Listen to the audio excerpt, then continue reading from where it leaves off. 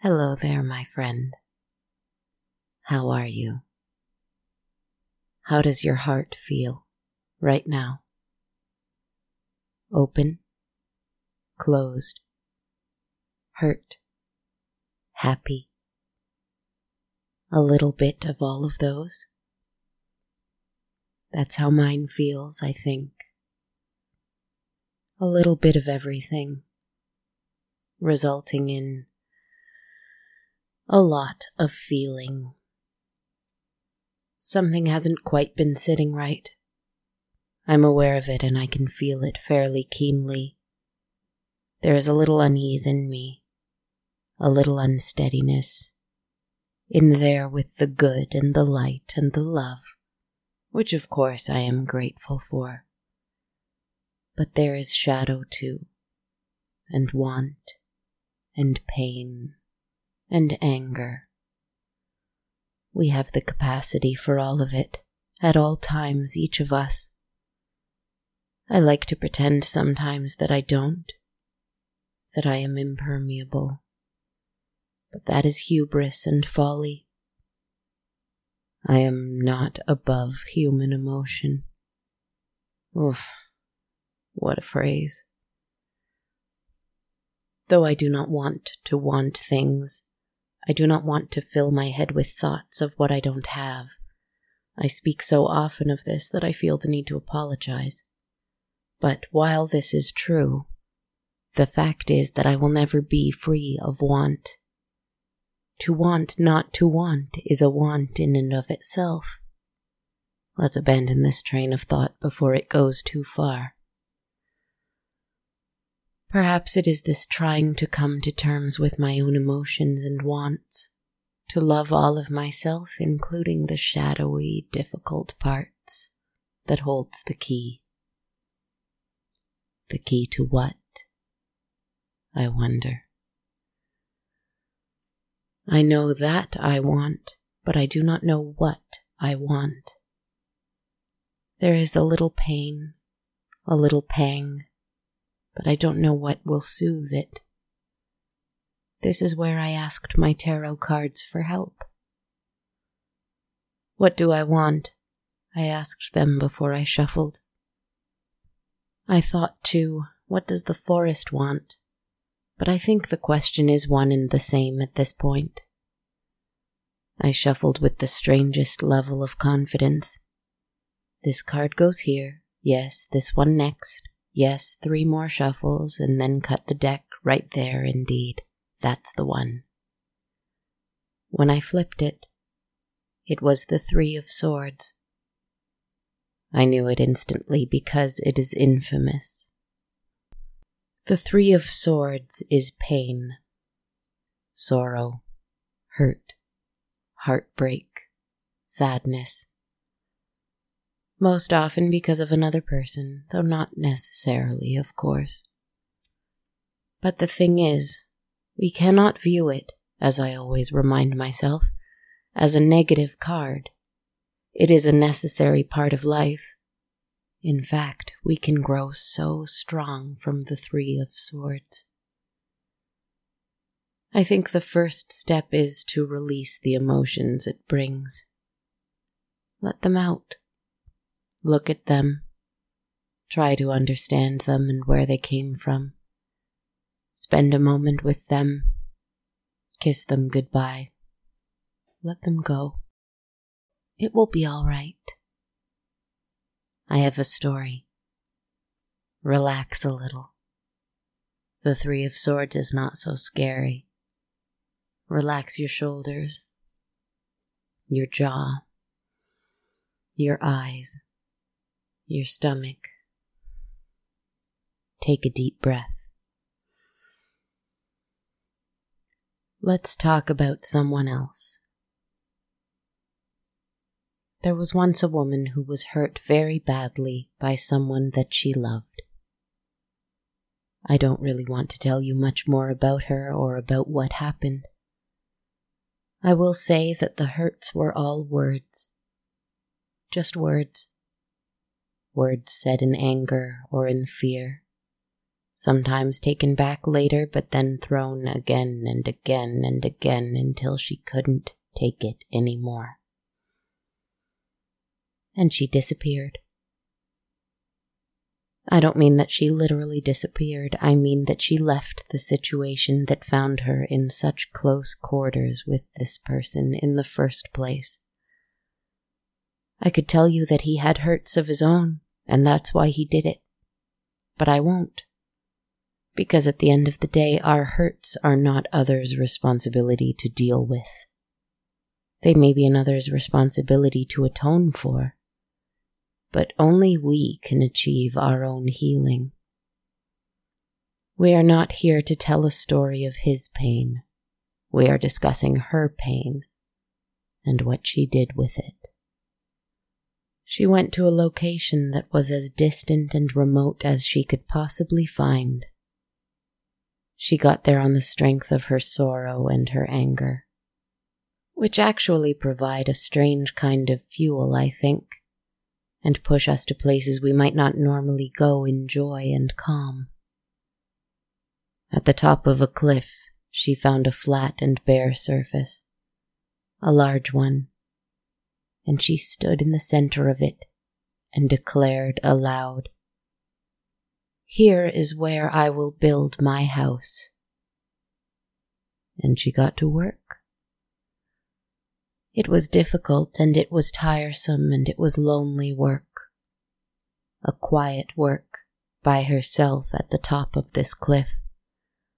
It was hard carrying the wood from the forest below up the hill, carving it into the shapes she needed. She had laid the foundation, and realized she needed some help.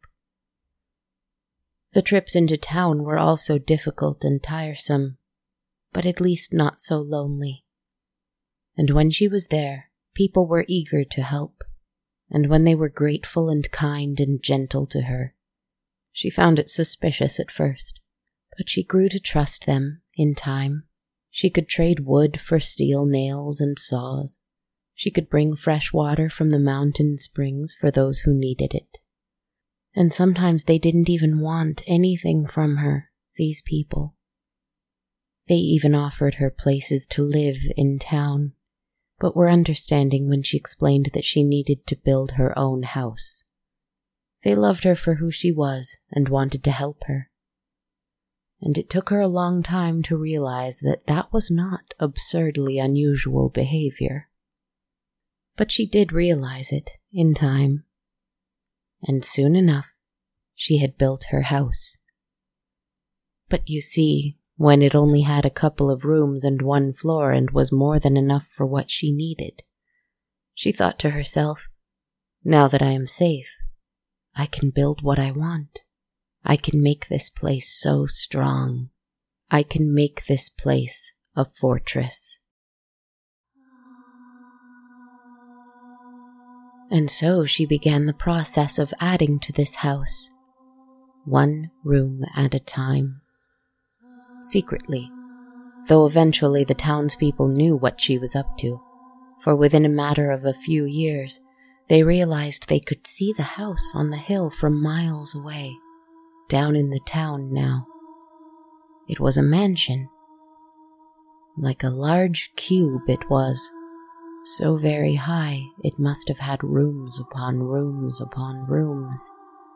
Countless windows all around it, large and open, staring into very simple and almost bare parlors that looked out and surveyed their surroundings. Some lovely little lounge chairs and plants, some books and paintings, but nothing of true value, not where just anyone could see it. The real question was, what was in the other rooms? The ones further in, the rooms that had no windows. What lay within there? For most, it would remain a secret.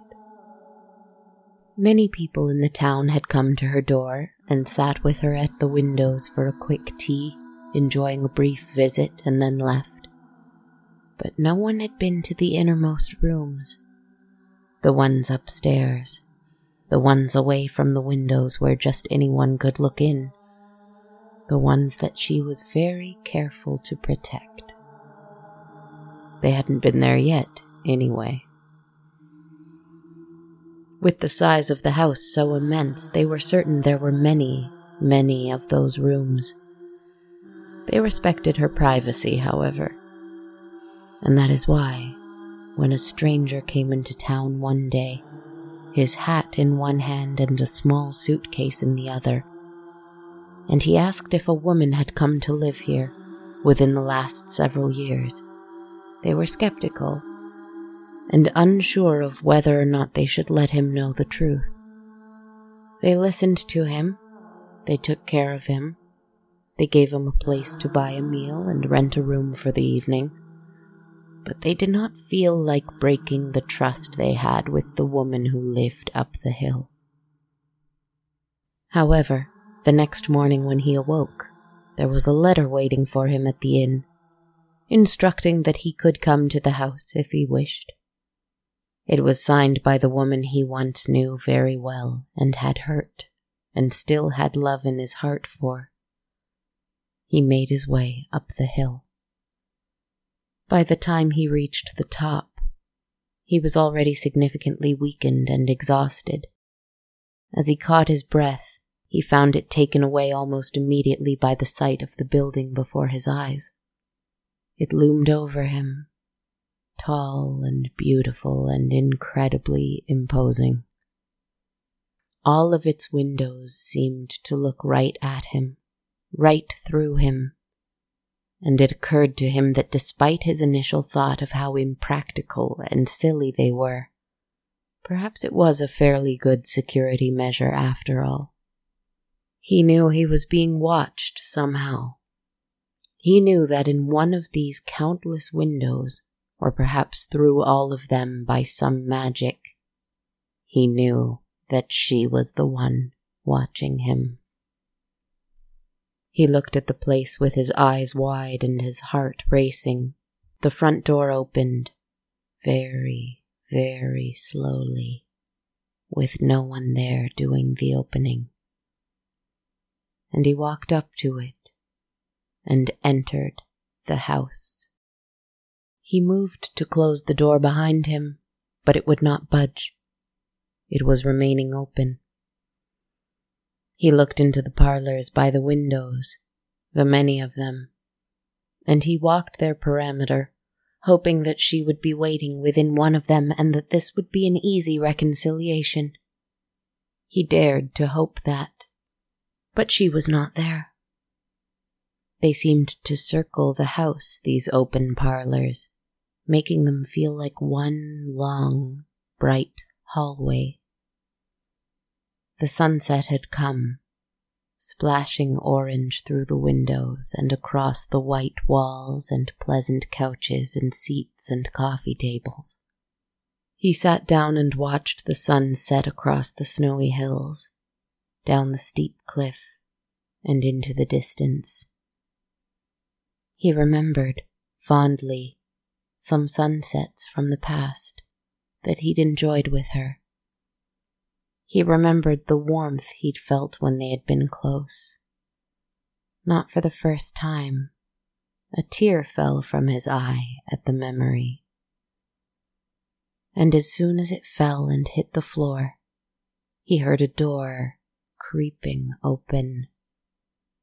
And indeed, one appeared from within a nearby wall, and it was opening even more slowly than the first one, by an invisible hand. The visitor went through it, and again tried to close it, but again it would not budge. It was as if it had never been closed to begin with. Now he found himself in the next ring of rooms, for that is how they worked, it seemed. He walked through them the same way he had the first, as though they were one single hallway. Less long than the first, but still impressively so, and wider than the first ring of rooms, and these were dark. In here there was no natural light, but lots of fire, Candles set in candlesticks on little tables, set in the walls in candelabras, hanging in lanterns here and there, the occasional fireplace even. This place was elegant and richly decorated, unique, like no rooms anywhere else. The walls were covered in lovely, richly dyed murals, depicting little stories, different little stories everywhere. It was warm and smelled of spice here, and the sound of a piano rang out, somewhere, though it sounded far away.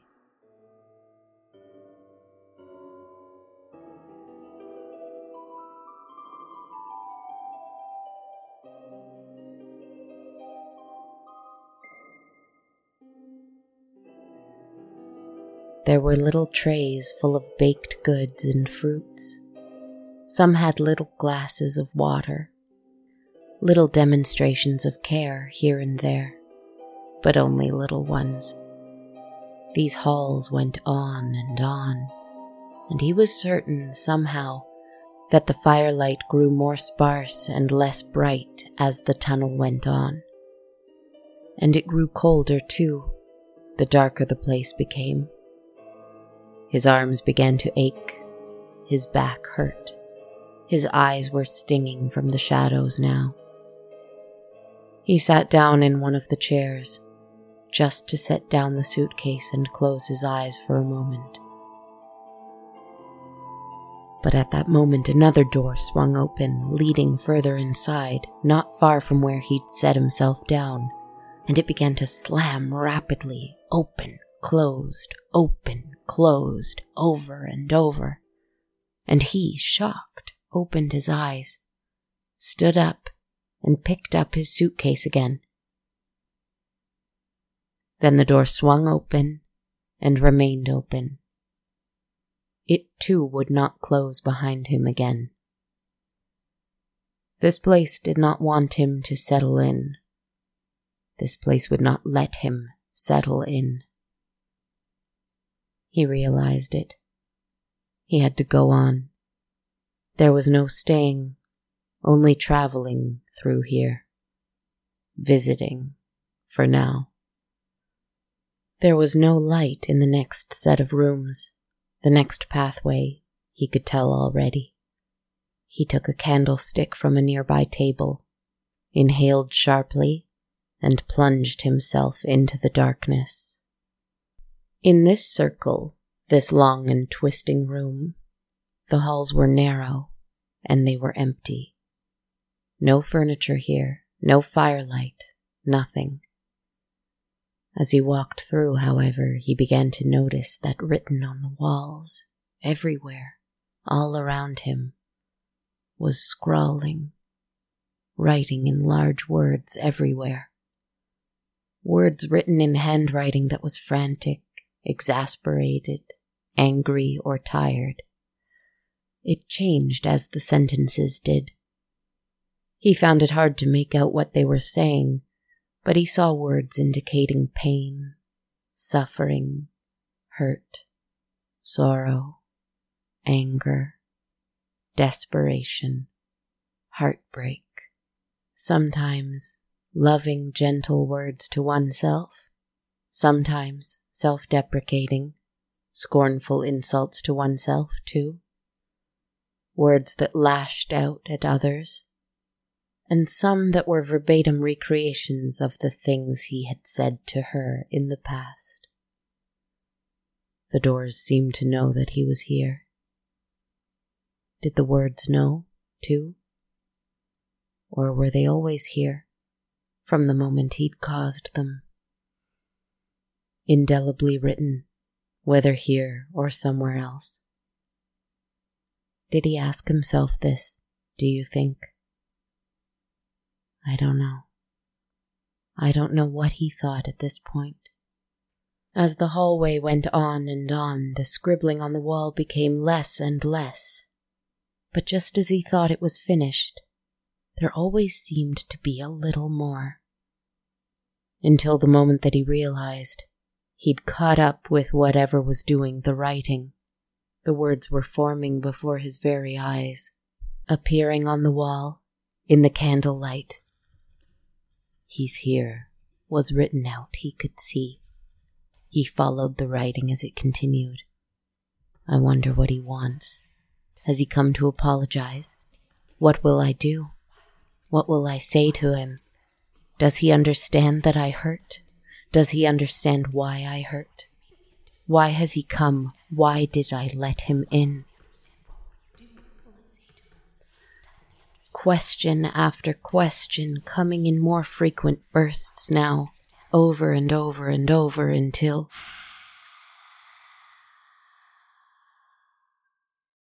The next door swung open with a great scream, and the light that came from behind it was a terribly, terribly bright light. Far too bright. He ventured into the next layer of the sanctum. This one was bright as day, and his eyes stung as they tried to adjust. He was so tired by this point that he barely knew how his feet moved one after the other, even still, let alone where they were going. These rooms had grey marble statues all throughout, like an exhibit at a gallery. He did not recognize them. By what witchcraft had she made all of these? By that token, how had she achieved the effect in the previous hall, with the writing appearing on the wall? She was either a very skilled witch, an extremely talented artist, a very precise designer, or some combination of all three, all of which he was surprised by. He hadn't noticed before. He hadn't noticed a lot of things, though. He walked up to the statue of a young man holding a bow and arrow, standing beside a foal. The detail was striking. They looked so realistic. The young boy was looking down at the gentle, empty-eyed foal. The visitor tilted his head this way and that, amazed, and the statue's eyes shot up and looked right at him. The visitor staggered backwards with a horrified cry. He scrambled away from the thing and tripped over his feet. He looked up and saw another statue looking down on him. It was a young girl washing her hands by a stream, an urn under her arm. Her eyes, too, were fixed on him. He sat up quickly, seeing it, and her eyes followed him up as he stood. The boy by the foal was still staring at him, too. As he stumbled to one side, both the statue's eyes followed him, and again as he stood up. They were watching him. Sentinels at the gate. These two weren't the only ones. More statues followed down the hall. No tags or plates describing who they were or what they were called or why they were here. They were not here for guests to gawk at. They were here to watch whoever entered. All of their eyes followed him as he walked, and in the cold and clinical white light that he couldn't find any source for, he felt indeed that he was being observed, as though he was the statue in the gallery. He went down the hall, same as he'd done several times by now. He was so tired, but so frightened, so confused and lost. All he could keep doing was walk, and he had to walk through their gaze. He had to pass by their judgment, their assessment, their appraisal. He walked and realized, this hallway cannot be nearly as long as the others. I'm deep into this house. There's no way there can be this much distance. Had he turned any corners? Had he just been circling around this gallery? It was so hard to focus on where he was going with all those eyes watching him. He came upon the first statue, the young man with the foal and the bow. He had indeed come full circle, but the young man was not looking at him anymore. He was instead watching the open doorway that must have appeared when the visitor wasn't looking. The door was wide open already. There was even a stone arrow laid deep into it. The stone boy had not moved, it seemed, and yet one of his arrows was somehow fired and stuck into the door. He knew now he had to keep going. Perhaps this horrible house went on and on forever and ever, but he had to find her and deliver his message. The next room was small, the size of a closet. This was the center of the house, and it existed at the base of a giant stone spiral staircase. He began to climb. It felt like both forever and only minutes, this climb. And it didn't wind him, not like the climb up the cliff had. Because the higher up and up he went, the brighter it became, as moonlight streamed in through the window in the ceiling. It felt like forever since he'd seen a window. How dark it had become since the sun set when he first arrived. But how grateful he was for the little light of the sliver moon and the few stars that showed around the clouds this night. He entered through one more door, and the last room took up the entire upper floors. Surrounded by glass, the entire thing. How had she managed it? This was the most vulnerable part of the house. Everything open to damage from the elements, not insulated at all from the cold here. But after the claustrophobic nature of those hallways below, he didn't mind the open, cold air so much. And this way, at the top of the cliff, on the top floor, it felt as though one was in the center of the sky. She had built all this?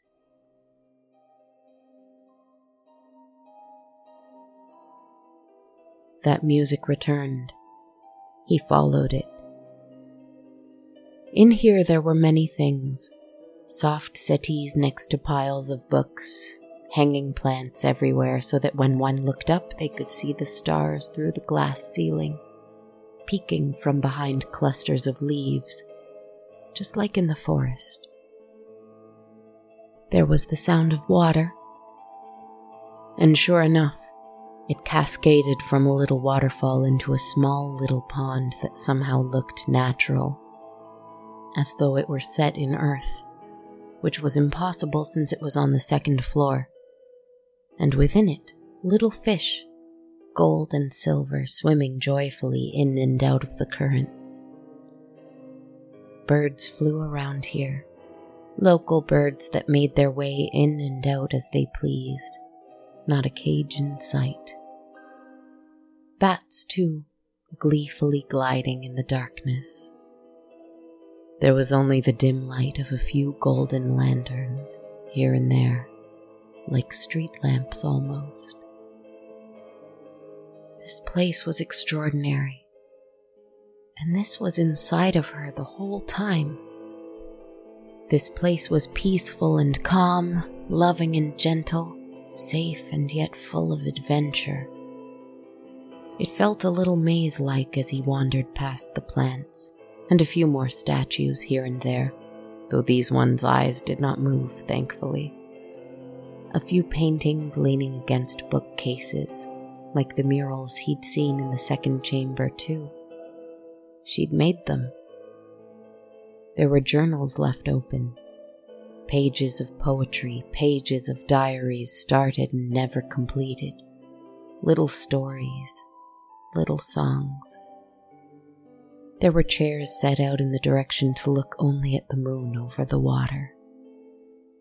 There were cozy areas with warm blankets and soft cushions to make sleep come a little easier. There were areas with candles and stones, little earthen pots full of herbs and spices, and precious little crystal pieces and enchanted jewels and other little magic tokens. You see, in her many years building this place up and up and up around her, she had been doing it to protect this safe space. This place where she could heal herself with her own power, her own strength, her own magic, and her own will. This place where everything that mattered was. And it was not closed off at all. In fact, it was able to be as open and full of love as it was, because of the fierce protection the terrifying first floor offered, with its hidden doors and its stone guardians and its words of pain and its ghostly... Ah, that music, though. That was there the whole time, throughout the whole house. He found its source, eventually. She was there, playing the piano. She stopped. "Hello," she said. "Hello," he said. "You made it," she said. "Barely," he said. She smiled and stood. She looked different. Very different. She stood differently, taller, stronger. But she shook a little. She hadn't wanted this, but she knew he was coming, and she would welcome him nonetheless. Because if he'd braved everything up to this point, surely he had come here to say the things she wanted him to say. Surely. She just waited. She had nothing to say, and everything to hear. So she waited. He cleared his throat and dropped his suitcase. "I came here to say something to you. Something I've wanted to say for a long, long time." She breathed deeply and closed her eyes. He said, "I forgive you." Her eyes flashed open. "You forgive me?" she asked. He smiled. "I do. For disappearing, I forgive you. It was hard and it hurt, but I'm willing to forget about it. Pretend it never happened." She nodded. "I see." He began to peel off his gloves. "What are you doing?" she asked. "I'm very tired. I would like to lay down for a little while," he answered. She sat back down at the piano and began to play a little. "Oh, no. You don't understand." And he noticed in that moment the air growing a little cold again. A breeze blew in, extinguishing all the lamps and lanterns here. A cloud passed over the moon. The room was almost in pitch darkness.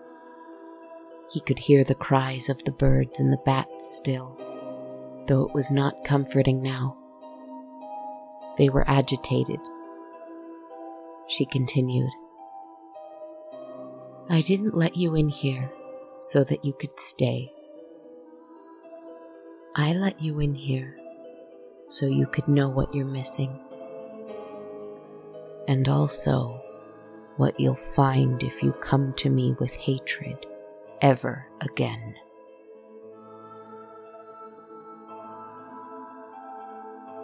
And behind her he saw suddenly several faces made of stone, the ones from downstairs, waiting patiently staring at him. A cloud of bats and birds circling and screeching so loudly he had to cover his ears. A flurry of pieces of paper with writing scrawled across them, fluttering and scattering everywhere, like locusts. And when she looked up at him from the piano, eyes so dark he could not see within them anymore, she said, "You're sure you have nothing else to say to me?" He put up his hands, taking a step back as he sensed the statue sliding closer to him somehow, the birds and the bats training themselves on him as though he were some kind of prey, the papers flying towards his face as he swatted them away before he had to confront the words they held. And he looked her in the eye and said entirely the wrong thing. "Calm down." And her mouth fell open in a scream. The statues joined her in it. The birds and the bats joined her in it. And all except for her, except for his hostess, except for the person he had traveled so far to attempt to win back by diminishing yet again, who remained where she was. This was where she lived, and every part of her would protect her with all of her might. Her animal and stone guardians chased him from the place, shrieking all the way. He ran down and down the stairs. He ran through each room with its open door, until he reached the front door. His suitcase was thrown out promptly afterward, behind him, and the doors, all of them, slammed shut.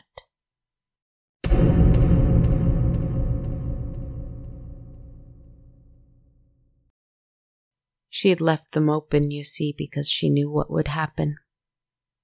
She knew what he would say. She knew what he would do.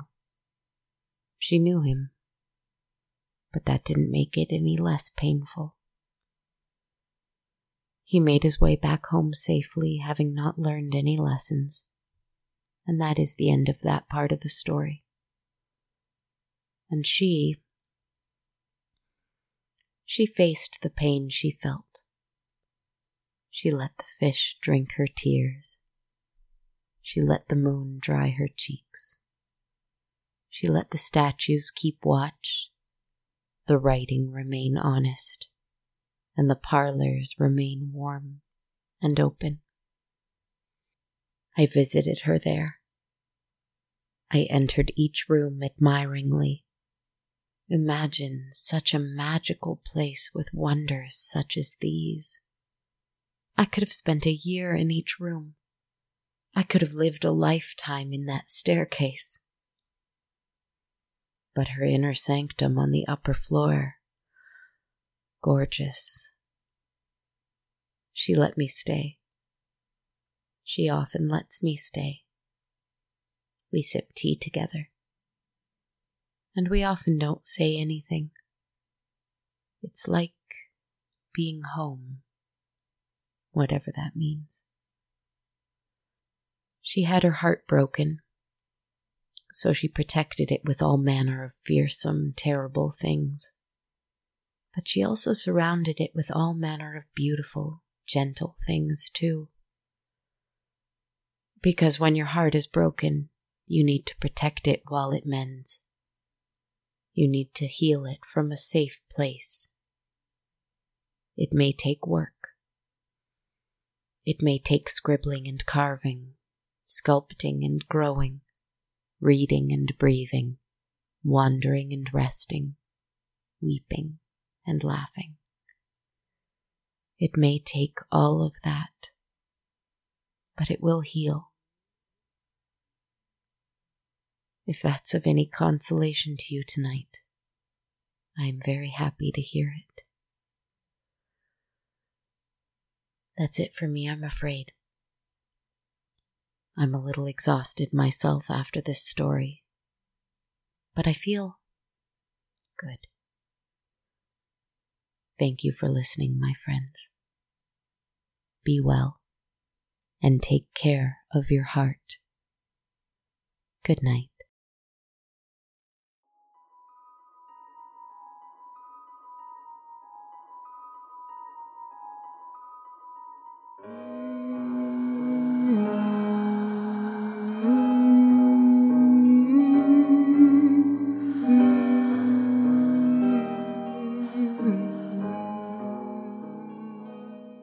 Hello everybody, my name is Kristen Zaza and I want to say thank you so much for listening to episode 173 of On a Dark, Cold Night. If you don't know me, I'm the writer, creator, podcaster, composer, etc. behind the show. I hope you're doing alright and staying well out there. Whether you're heading towards a break for the holidays or whether you know you're about to enter into an even more hectic schedule than usual, please be gentle on yourselves. If you need a big imaginary manor house to help you get through, build one in your mind. I bet it's beautiful. Maybe a nice thought to count sheep to tonight. I would like to first send out a huge thank you to Ashley Gerald, who became a patron of the show on patreon.com last week. Thank you so much for your support, Ashley. I'm so grateful that you enjoy what I create here. If you want to support the show in the same way that Ashley and my other wonderful patrons do, there are some cool perks available through Patreon. For every supporter of $1 US or more a month, you can receive access to my complete soundtrack of On a Dark Cold Night updated weekly, and every patron of $5 US or more a month gets that, as well as access to a monthly tarot reading video I upload on every full moon. You can learn more at patreon.com/darkcoldnight. If you'd prefer to donate one time only with no soundtrack or tarot perk, you can do so by buying one or more metaphorical coffees at ko-fi.com/darkcoldnight. And we always have t-shirts and hoodies available for purchase at bonfire.com/on-a-dark-cold-night. It would also be a huge help to me if you left a rating and a review for the show on iTunes. You can also follow me on social media. I'm on Twitter at @darkcoldnight. Instagram at Dark Cold Night Podcast, or on my Facebook or YouTube pages, just called On a Dark Cold Night. And just a quick heads up that next week on December 18th, the Sonar Network is hosting its second annual holiday marathon. I'm quoting Sonar here. It's going to be a full day of tomfoolery with tons of comedy, games, panels, and podcasts, and other silly nonsense. And I'm going to be participating. So stay tuned to learn more about that and more specific details about the lineup. You can keep an eye on the event by visiting thesonarnetwork.com/marathon or following the Sonar Network on social media. There's a Facebook event up for the event too, so you can check that out closer to the date. Thank you again for listening tonight, my friends. There are some threes of swords in my life that I'm working on. Probably yours too, I imagine. We might work on them our whole lives, but those heartbreaks aren't what makes us who we are. Maybe it's in the mending, the way we heal those heartbreaks, that we can grow closer and closer to that highest self we all have inside, protecting us. Food for thought. Take care of yourself. Sweet dreams, sweet friends.